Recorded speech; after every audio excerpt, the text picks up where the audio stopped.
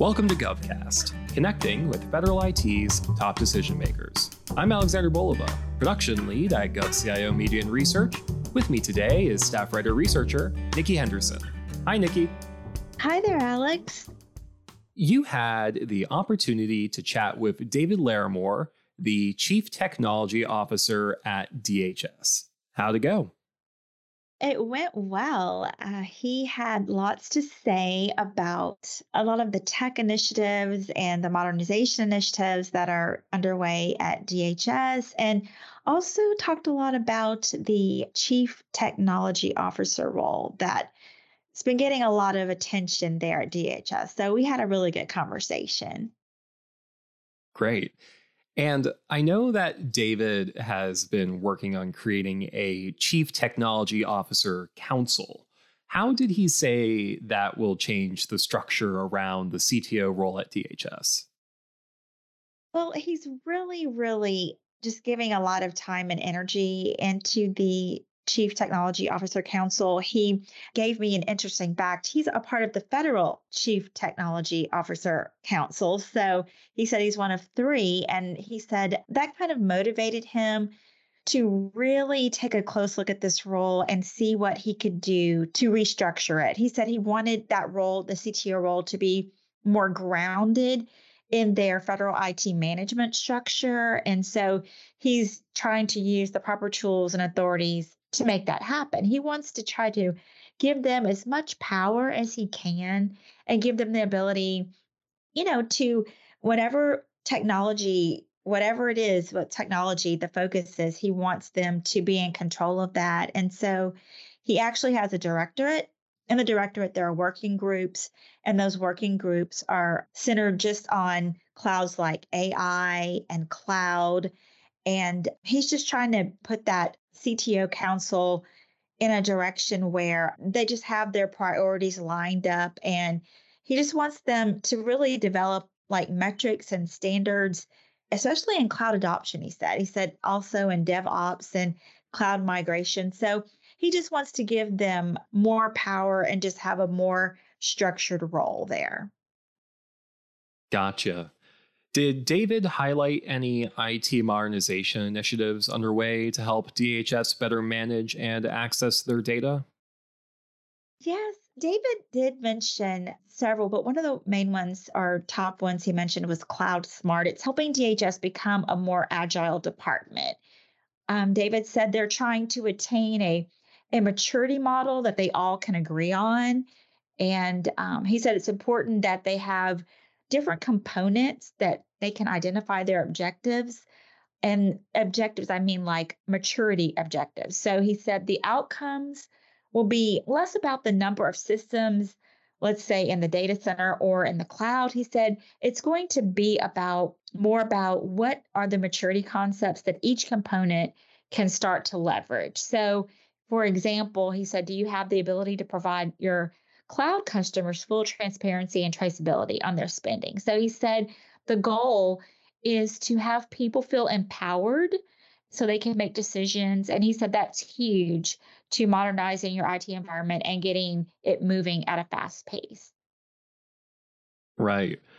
What did David say were some of the IT strategic goals that DHS is trying to accomplish for 2023?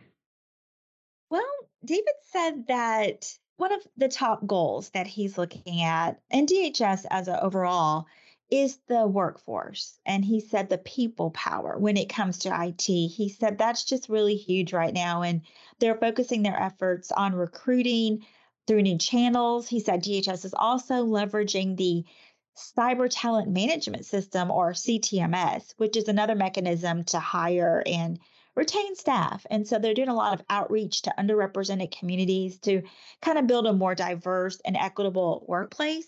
He also said that DHS is also very much focused on cybersecurity. He said they're continuing to invest in the Hack DHS program. And this program is where they have vetted cybersecurity researchers and ethical hackers who are invited in to identify potential cybersecurity vulnerabilities. And so in those external DHS systems. So he said they're looking at the effects of supply chain risk management. So they've got a lot in the works there and a lot they're trying to accomplish this year. Well, with all of that in mind, let's take a listen to your interview.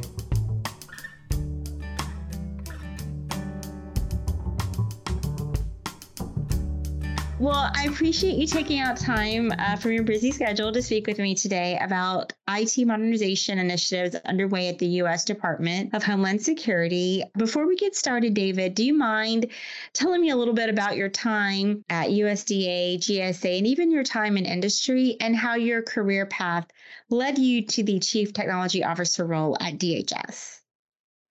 It's interesting when people ask me this question because everybody assumes, you got your MBA or went to somewhere technical. I had an art major, like literally an art major. I was doing glass blowing and art in the dark and 3D. When I went to college, Salisbury University, I originally started out doing computer science, right? And what I was really interested in, and it wasn't creating it wasn't creating, C++ applications, counting the number of pieces of popcorn in a box. It was always about the World Wide Web. And back in the day, in the early thousands, not every college had a program for the internet. So my parents are both artists, and I was like, you know what, I'm going to see if I can't make both work. So I talked to my advisor and said, hey, I'm really interested in the internet. And they're like, well, why don't you be a graphic designer? Because we've kind of got classes and things about, designing corporate design, right? So I was essentially a visual communications major in college.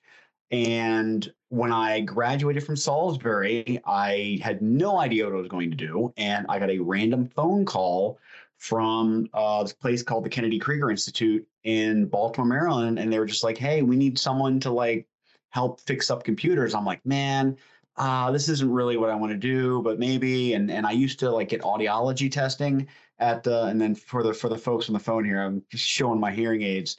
But I would get audiology testing at the Kennedy Krieger Institute. So I went there and had a great time, had a good week there. And then they offered me a job to work in a help desk. I had no idea where I would end up in a few years. And I'm incredibly proud. I feel incredibly lucky. I'm honored. It's been a phenomenal journey going from help desk to database administration to doing software development. Starting a family and that kind of encouraging me to do job change, coming down to DC, where I was a contractor for the Department of Homeland Security, and then getting flipped to be a Fed, working for someone that turned out to be a friend of a friend of a friend's dad. And then him becoming kind of a mentor over the years and encouraging me to look at the cloud, which is why I went to the Department of Agriculture, because they were starting to do enterprise cloud. So I learned about the acquisition side of things. I learned about FedRAMP and how to create clouds in a federated environment. And then I had my opportunity to be the CTO over at ICE because I was a silly, goofy guy willing to wear a cape and a costume at meetings, and which I did. And so it was a change agent, it all comes back to just wanting to be a goofy kid and have fun. And I love the internet and I love technology. After ICE, I went to do industry for 2.5 years. There was some impetus in my personal life related to health and, never really feeling like I had an opportunity to work for an actual software company. I had the wonderful pleasure of kind of doing solution engineering for 2.5 years, which is a combination of sales, a combination of, customer support and customer experience, a combination of the technical engineering side of things. And then the perfect storm happened, and that is a position opened up to be the DHS CTO, a position I had applied to several times and been rejected from several times. But apparently this the one most recent time, I made it through whatever gauntlet my resume and ECQs had to make it through, got it to the interview, and the rest is history. Wow, David, I never would have guessed. That's a Right. very interesting story. I mean, your journey to where you are now. I mean, that was great. Thank you so much for sharing. Well, David, can you talk about your plan to create a Chief Technology Officer Council and how it will change the structure around the CTO role at DHS? And how would the CTO Council help improve the agency's overall IT strategy? Love it. Absolutely. Okay. So first and foremost, and I've said this before, so everybody should probably know this, especially if you've heard my name and hearing about CTO. Like we don't have, there's no CTO law. There's no data act for CTOs. There's no FATARA for CTOs. We are a inconsistently implemented role across the federal government, and our authorities are essentially siphoned from the CIO. And occasionally there's an administrator or commissioner that sees the value. And chief technology officer sounds a lot nicer than chief nerd or chief nerd in charge, or sometimes technologist is what we're called, chief technologist, digital strategist, whatever else. But it's inconsistent. And so I've been in two different organizations as a CTO. I've seen CTOs in four different organizations, and every single one inconsistent, different roles and responsibilities. I've seen organizations where it's more of a chief science or chief scientist role where they're looking at 5G and artificial intelligence. I've been in roles where they are in charge of governance and determining what technology an organization uses. I've been in other organizations where they're essentially the fixer. If anybody's ever seen the movie, Mr. Wolf was the name from Pulp Fiction as a character there. But like you go in and you fix problems, right? Like you have an issue, you send in Mr. Wolf, you send in Mr. CTO, right? And he goes and he figures it out. And it and luckily the digital service came around and kind of they've taken over that role now.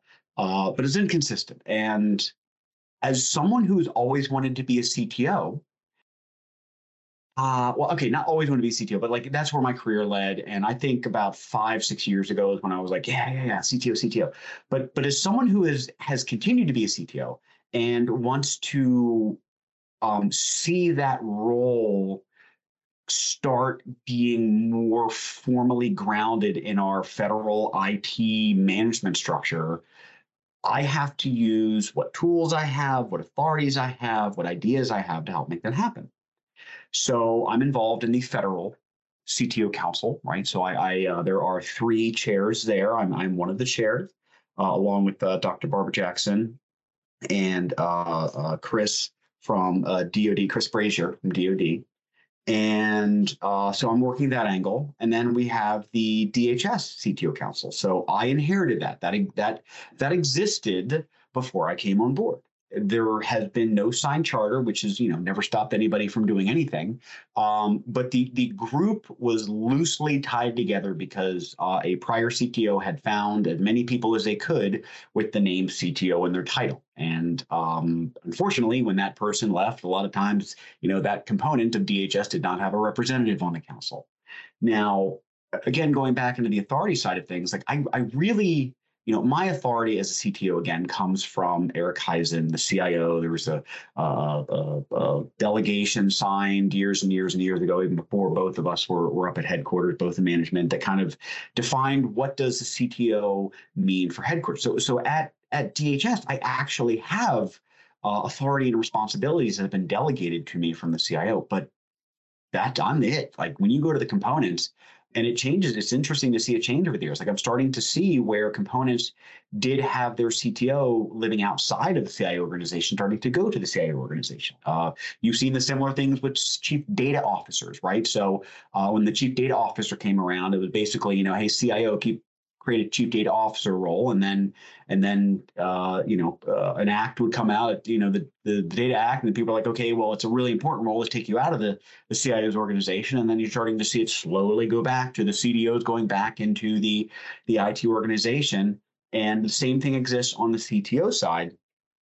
So because of that, I had to, if I wanted to do anything, I had to structure it in a way to where I could recognize the individuals in each of the organizations across our federated department that fill that role. And sometimes it's a chief architect, sometimes it's a digital strategist, right? But it is the person that gets the most consistent responsibilities in all the components. And they would meet and they would talk and discuss their technologies and some of the issues they had. But it tended to be a one-way conversation, right? It was management telling all of the CTOs what is happening, and then sometimes the CTOs feeling confident or brazen or annoyed enough to be able to speak back about, how their annoyed headquarters are doing certain things or not communicating, not collaborating.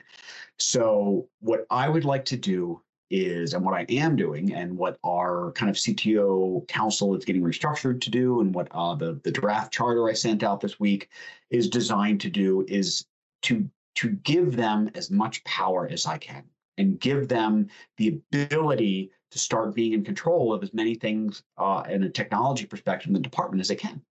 So inside of my directorate in management, I have a series of IPTs, working groups, centers of excellence, communities of interest, et cetera, on a myriad of topics, from AI, ML to robotic process automation to agile to cloud, and all of everything else out there, right? And I said, well, you know what? They may be my groups, but it's really groups for the department. So let's put the CTO council, and let's let all of the CTOs kind of share in the direction of where these groups go and what their priorities are and what they're working on. So what we are doing is we are identifying all of the in scope working groups, all of the in scope COIs, and we're saying, okay, can a CTO raise their hand, right? And can you say that you are going to be the chair on this working group? Yeah, it's my admin staff, and it's we're using my emails to get communication along. But ultimately, it's the CTO council. It is the department and the combined wisdom of all of these technologists from across the components that are essentially helping to decide that these working groups, who are supposed to be serving the broader DHS community, are going to be working on. So that's the first piece.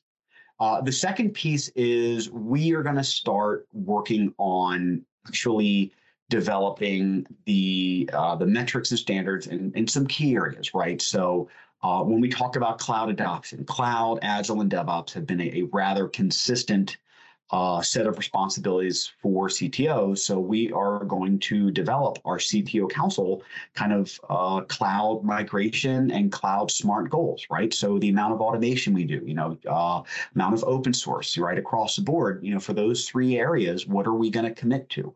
And we're going to track it at the CTO council level, right? I want to have that CTO council be as empowered, as practical, and as real as I can, right? So that's the idea behind it. That's what I'm working towards. How much of that will actually achieve? It's to be said. I know what I can do. I know what my peers in the department want. I know what the CTOs is keeping them up at night, and I'm trying to align as many of those things as possible, and to create a community that will long last me. Wow. Thank you, David, for breaking that down. I mean, I really appreciate you laying out those goals. And it sounds like that you're doing very well with this. And I would love to check back to see what progress the CTO Council makes down the road. Well, David, are there any IT modernization efforts currently underway to help DHS better manage and access data? Absolutely. Ooh, let's go with Cloud Smart, right? So for those of you who are aware, you had Cloud First as a priority that came out, and then there's Cloud Smart and DCOI, and DHS has made incredible movement towards getting out of the physical data centers with shutting down DC2, and now we are leveraging kind of a DCAP architecture on the various coasts, and that really makes us a much more agile from a networking perspective department, right? And really letting the components as much as possible be in charge of their destinies and enable them to be able to move the cloud. What we are trying to do is we are trying to have each component identify their maturity. We are trying to have a maturity model that we all have a consensus on and can agree to, and then have each component define what their objectives are with that maturity. So the outcomes of this is going to be less about, the number of systems in a physical data center and the number of systems in the cloud. It's really going to be more about what are those maturity concepts that each component is starting to leverage, right? So do you have the ability to dynamically provision and deprovision resources inside of the cloud, right? Do you have the ability to see a single pane of glass when it comes to all of your resources that are in the cloud? Do you have the ability to provide the customers of your cloud full transparency and traceability on their spending, right? These are all really important concepts to empower folks, right? So when it comes to the cloud, you have the ability to make change rapidly, but if you don't have that data at your fingertips, if you don't understand how your cloud is performing, how those resources are performing, have you implemented the correct mix of cloud services to optimize either the speed or robustness of the services that you're providing to your customers? Ultimately, you're gonna have a traditional data center living virtually in the cloud. So we don't want that. We want people to be able to be empowered to make those decisions, right? And that is huge when it comes to modernizing your entire IT environment, because it all depends upon the ability to move fast. If you can't be good with your cloud implementation, how are you going to do agile, right? When you have an agile project where you're supposed to have iterative deliverables, you are not going to be able to get the resources in place to have a sprint or to be able to iteratively release things to production. We talk about sec DevOps, right? So how are you going to be able to have a touchless deployment if you don't have the ability to understand what is getting deployed and have access to the APIs to be able to do it, right? So having that strong, foundational, mature cloud is really a key for any organization to mature, and it's something that we are heavily focusing on. The one other piece that I'm going to end, kind of finish off the question, is talking about, we have, I think the latest request was $9 billion for IT spend for the upcoming fiscal year. Like, we have dozens and dozens of cloud deployments across DHS. Components based upon their program will have multiple cloud infrastructures, multiple cloud teams, multiple DevOps pipelines, et cetera. So a lot of what I am trying to do, a lot of what each of the CIOs across the components are trying to do is come up with an enterprise capability. And that doesn't mean that we're going to have one cloud to rule them all. We're going to have as many clouds as we need to have in order to support the mission. But we are starting to really figure out, well, what does it mean to have an enterprise service? What does it mean to be able to not just bring up a resource or an instance of a server, virtual server in the cloud? What does it mean to bring up a program up rapidly, right? What are those core basic services that each component needs to offer? And there's no way that we could just have dozens of different clouds and be able to have each one at a maximum level of maturity. Right. That makes sense. And I really, you're passionate when you talk about, empowering people, to make decisions and giving them the ability they need, especially, to move quickly to get things moving at a rapid pace. So thank you for that. How is the Technology Modernization Fund assisting cloud modernization efforts at DHS? Right. So we have several initiatives that where we have leveraged the TMF funds. We have our Southwest border technology integration. The idea there was to mitigate the emerging issues at the Southwest border, provide more efficient, effective, and humane processing of immigrants. We have submitted the FPP for that in May. And at the end of the last month, the TMF board announced that our request for the funding was approved. So, that's incredible. That's a big boon for DHS. We've got our contactless traveler processing project, right? So to provide real-time, unequivocal verification of traveler identity, facilitating international travel for almost everyone, providing contactless that contactless experience, right? Like, we're working on that project through TMF. And then last but not least, we've got our DHS information sharing program, right? So it's all about implementing an integrated and scalable information sharing solution, to secure mobile collaboration throughout DHS for, incident response, law enforcement, medical emergencies, fire services, immigration, across, the various geographic and jurisdictional boundaries. Okay, great. Well, what did you learn during your time as CTO of ICE, and how does that impact your vision and strategic plan as CTO for DHS? Well, I can always say, the funny thing, and that is, don't be afraid to be yourself. I remember very vividly walking into several all hands wearing a Jedi outfit, and it worked. And it worked because I recognized and realized early on that organizational change is just as important as technology change. So when I came on board at ICE, Mike Brown, CIO, Beth Capello was deputy CIO. She's now the deputy CIO at the department. We really wanted to make the CIO's office at ICE a factory, right? Like, the Phoenix Project had come out, and Dan Kim was reverberating through everybody's hearts when it came to Agile and the Agile Manifesto, right?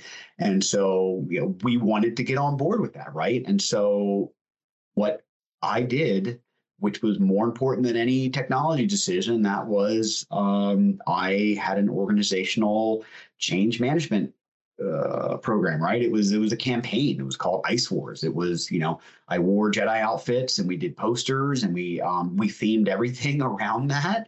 The idea was, if we can figure out who was interested in this program and interested in modernizing and interested in adopting, agile cloud and sec DevOps, we would ultimately be able to have a grassroots approach to changing the organization. And so that's what we did, right? So from a cloud perspective, we identified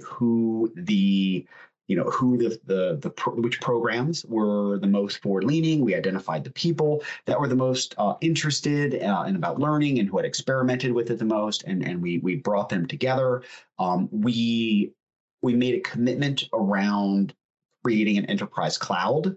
So we said we're no longer going to be going to the cloud every time we need a new program to go live. We basically said we're going to put together a contracting solution. We're going to put together a program in which we would be able to scale just as fast and just as rapidly as the cloud.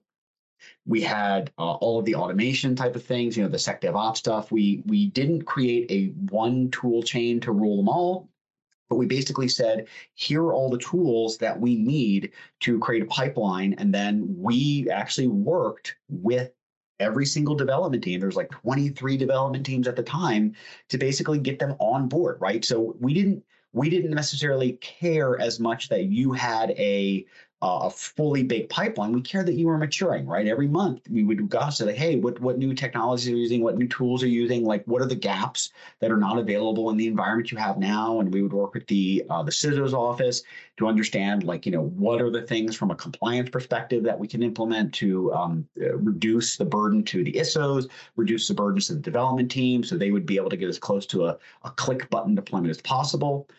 And then we attached Agile through coaching, a lot of coaching.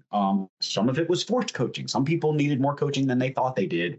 And so we had communities of interest. We would do shadowing. We would actually, from a management perspective, we would start to identify Agile as a skill, and we trained everybody. We literally did. We did some train the trainer. We sent people out to get certifications. We literally trained everybody from the project managers to the ISOs to the senior leaders in the organization, the division directors, the branch chief, the QA group, the business management team, the cores, like every single one of them. We sent them or had them involved in some group training, learning about Agile, learning about iterative software development, and figuring out how to apply those principles in their everyday job, let alone to a software development project. Because we knew that if you fundamentally or from a philosophical perspective, understood what does incremental delivery mean. Even if you are not an IT project manager, you being in the periphery of this big machine that is delivering IT services for our customers, you would ultimately be able to find ways to help with that and deliver that. And it worked. Oh, wow. That's amazing. Thank you for emphasizing the importance of group training and also for highlighting how important organizational change can be, rather than just technology, because most people think, oh, technology, but organizational change is just as important as those changes in technology. So thank you for highlighting that. Well, David, DHS was one of the first adopters of zero trust. So, can you discuss how you work together with the CIO and the CISO to deploy IT architectures compatible with the zero trust approach to cybersecurity? I hate saying it was easy. I hate saying that a lot of the work was done before I came on the board. So I won't, but I want everybody listening to this to kind of have that in the back of their mind as I'm starting to say the rest of this. The reality is, whether or not anybody has seen the pattern, every OMB guidance that have come out, like every law, all of these requirements with the FISMA and everything else has been leading us down this path, right? So when you think about EIS, right? EIS, enterprise infrastructure services, the gigantic GSA vehicle that essentially everybody uses to manage their networks, like that from its from the outset may not seem like it's zero trust or zero trust adjacent, but I tell you, you can't do zero trust without it. We talk about IPv6. No, you don't necessarily need IPv6 to be zero trust compliant yet, but I will tell you the groundwork that you have to do, right? When you are forced to change every single networking device, you're going to get network devices that are going to be compliant with that and can do software-defined networking, which is a huge piece of the networking pillar when it comes to zero trust. So just that change alone got us so much closer. And in a lot of ways, I don't think we necessarily appreciated the groundwork that the organization was doing towards zero trust without calling it zero trust. We just thought that, we were so tired of having to deal with network switch changes that would break and fail, and having to physically go down and unplug and plug in devices that were like, okay, from a change management perspective, we need to go to software defined, not realizing that it being a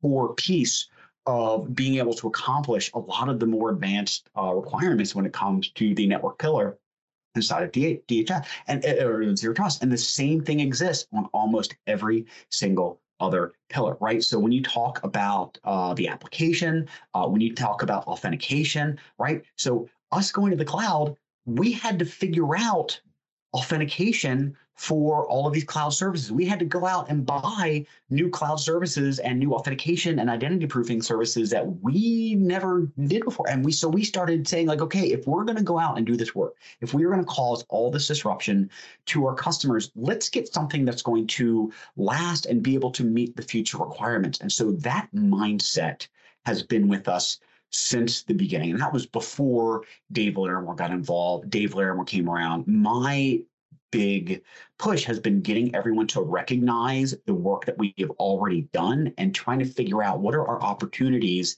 to get wins at the component level, to get wins at the department level, right? Because we're a federated organization. There are things like application level transport that may not make the most sense to have an enterprise solution for. But I tell you what, having an enterprise solution around identity management, whether it's for internal authentication or external authentication, like that makes a lot of sense. And we're starting to see the trends. We're starting to make those decisions. So Eric Heisen, the CIO, has been working diligently with GSA, has been working diligently with the CIO Council on taking advantage of login.gov, which is another TMF award recipient there, on figuring out, not from a zero trust perspective. Again, like we're naturally starting to find ourselves achieving these goals without specifically saying zero trust. From a customer experience perspective, we are looking at login.gov, right? So how great would it be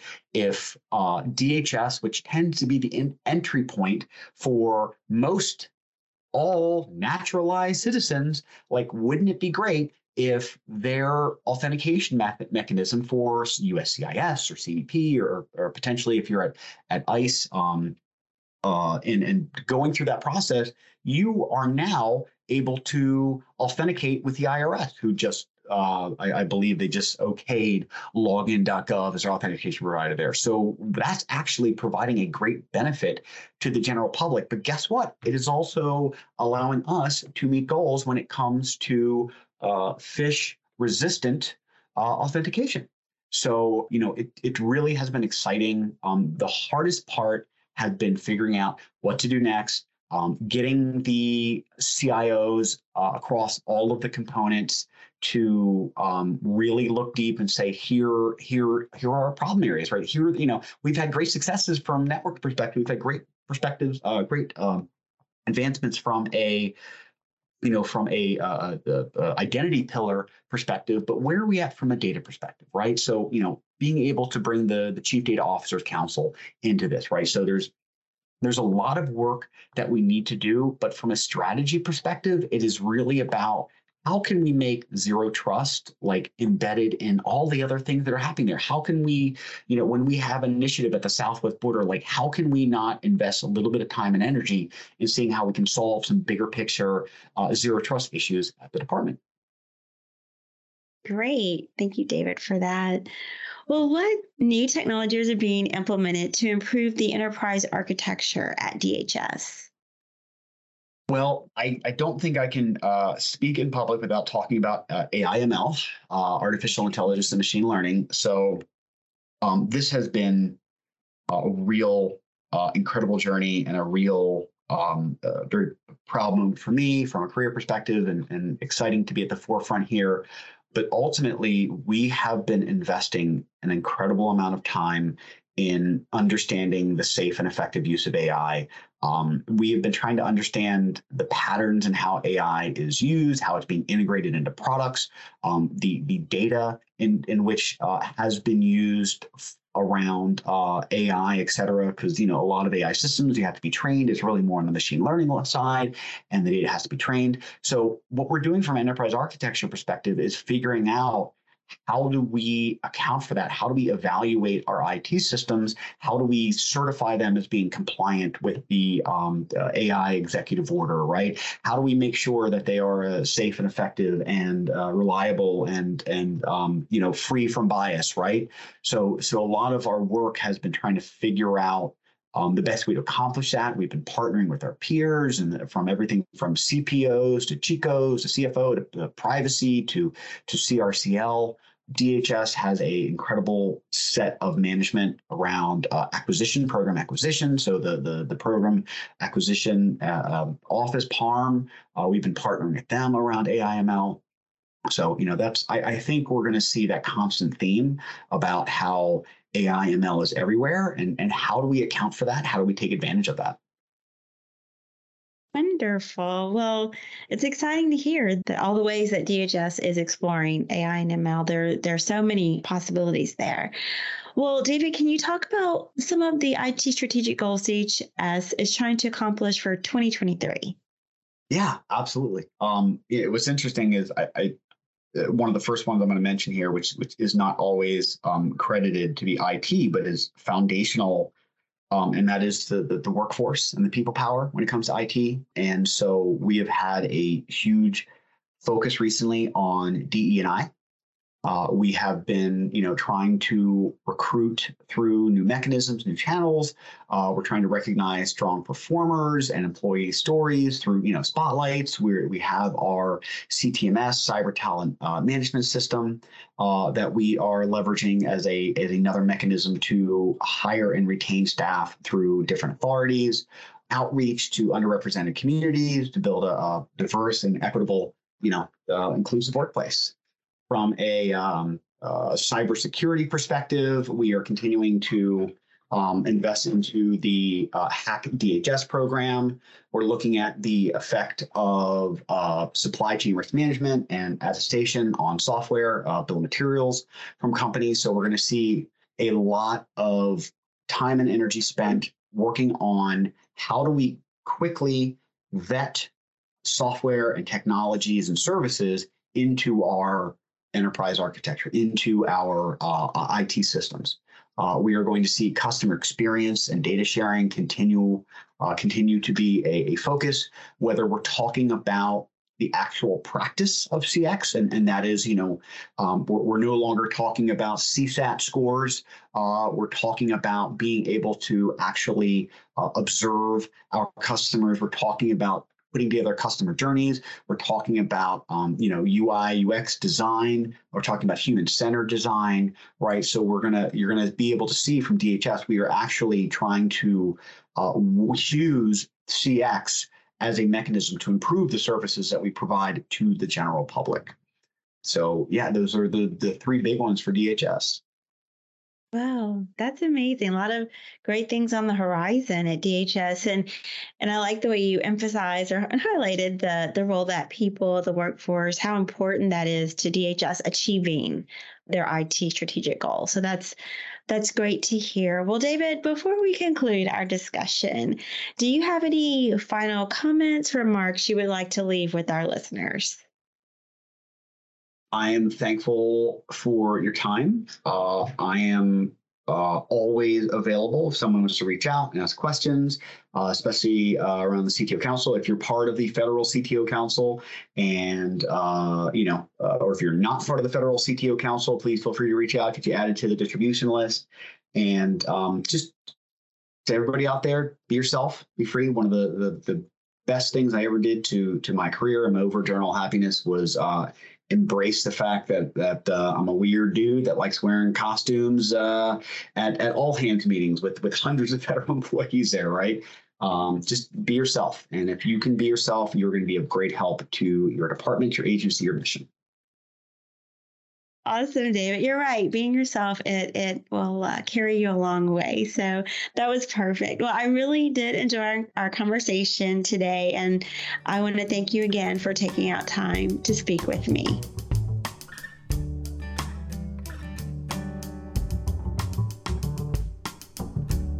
Thank you, Nikki. That was a really fascinating conversation. Before we let our listeners go, do you have any last thoughts or takeaways you want to leave them with? Well, like I said, yes, David and I had a great conversation. I guess just a couple overall takeaways is that David said building out that CT role at DHS it's crucial and it's critical. So he's going to keep his efforts going on that. And he said DHS is just going to spend a lot more time and energy working on how to quickly vet technology and services into their overall enterprise architecture.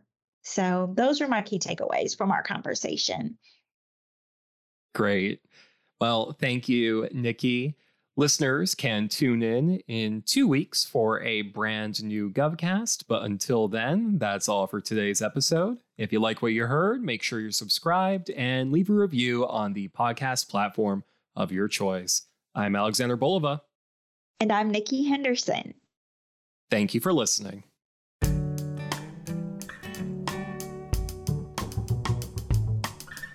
GovCast, along with HealthCast and Cybercast, is a production of GovCIO Media and Research.